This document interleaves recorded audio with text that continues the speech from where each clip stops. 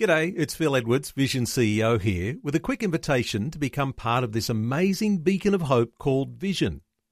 Together we can put our love into action to help people of all kinds build or rebuild their lives on the truth of God. Please consider the part you can play during our upcoming Visionathon appeal, remembering that it's your support that makes Vision possible, including this podcast.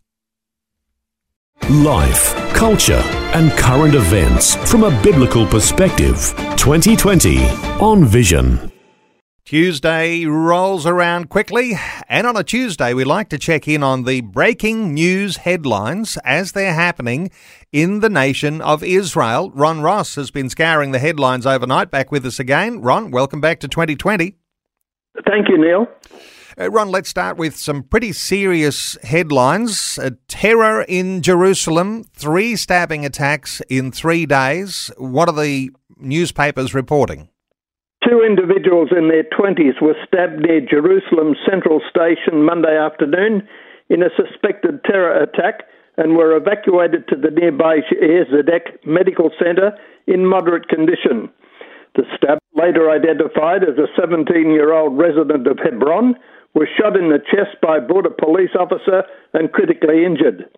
Earlier on Monday, an attempted stabbing attack was foiled by IDF troops at the Gush Etzion junction just south of Jerusalem. According to the IDF, the suspect approached the junction and, once noticing a group of soldiers standing near a bus stop, started running toward them shouting Allahu Akbar and holding a knife in his hand. The soldiers responded and shot the suspect, critically injuring him. No other injuries were reported in the incident.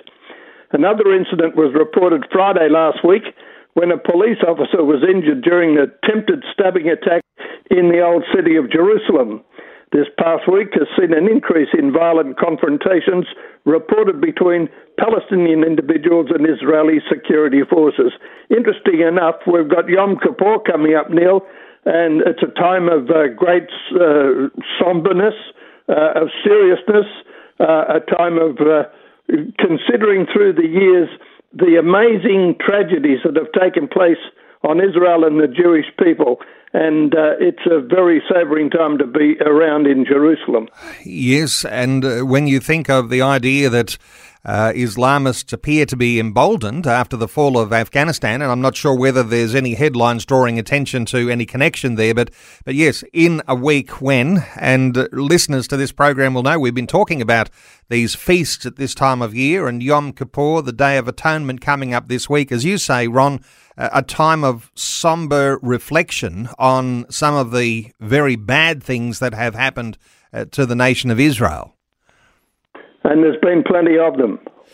Let's talk about a study that reveals, and this is interesting because we've been monitoring along the coronavirus and the vaccination campaign, and Israel did appear to be leading the world insofar as vaccinations go.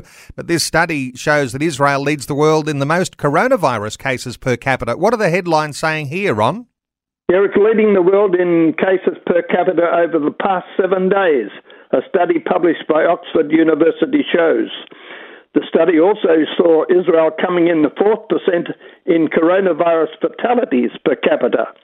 The likely cause that Israel ranks lower for COVID-related deaths is that most Israelis over the age of 60 have received at least 2 shots of the Pfizer vaccine, and many have already received a third. Around 2.35 million Israelis in the general population, out of a total of 9.3 million, have received the third boost. 6 million Israelis have received at least 1 dose. Last Wednesday, the country recorded its highest caseload in a single day, with more than 11,000 people infected with the virus. Well, we'll know that the whole world is watching what outcomes are there, and those things are significant. Let's move on. The Israeli Prime Minister Bennett and the Egyptian President Sisi are talking about Hamas and Iranian threats. Naftali Bennett's visit to Egypt, the first by an Israeli Prime Minister in a decade, Ron. Yeah, disarming Hamas, the return of the hostages, and halting Iranian aggression were high on the agenda when Bennett and Sisi met in Sharm el-Sheikh in the first parley in a decade. It was a very important and good meeting, Bennett said before his return to Israel. First and foremost, we created a foundation for deep ties in the future. Bennett was the first Israeli Prime Minister publicly to visit Egypt since his predecessor Benjamin Netanyahu met with President Hosni Mubarak in 2011. Back then there was only one flag flown, the Egyptian one. This time the Israeli and Egyptian leaders sat next to flags from both countries. A very important meeting, and one would think President Sisi's attempt to look like a peacemaker before he visits Washington. Okay, another headline in Afghanistan. The Taliban says it welcomes relations with the United States and with other countries, all except one. What's the story here? Of course, we won't have any relation with Israel. We want to have a relation with other countries. Israel is not among them, Taliban spokesman Suhail Shaheen told Russia's Sputnik. After the humiliating US withdrawal from Afghanistan last month, the Taliban says it's ready to establish ties with Washington. Yes, of course, in a new chapter, if America wants to have a relation with us, which could be in the interests of both countries and both peoples, and if they want to participate in the reconstruction of Afghanistan, they're welcome, Shaheen's spokesman told the Taliban, Taliban terror organization, told the Sputnik News. Of course, we won't have any relation with Israel, he added. We want to have relations with other countries, but Israel is not among them. And now we add to that, the Lebanese Prime Minister Najib Mikati followed the Taliban's lead by expressing a willingness to work with every country in the world except for Israel. Asked if he would be willing to cooperate with Syria to solve Beirut's economic humanitarian crisis, Mikati, who is one of his country's wealthiest people, pledged to deal with anyone for the sake of Lebanon's interest, with the exception of Israel, of course, he added.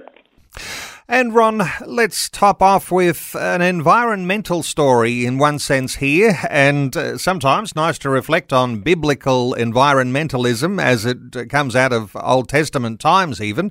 In Israel, this is a Sabbath year, and farmers are giving their land a year off. What's happening?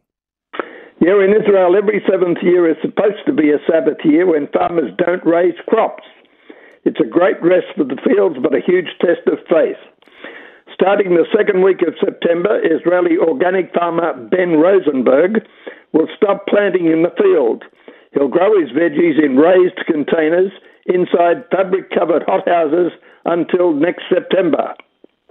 Israel 21C reports the hothouse setup was expensive, and he'll only be able to grow about half the usual 40 seasonal variety he raises in the field during a normal year.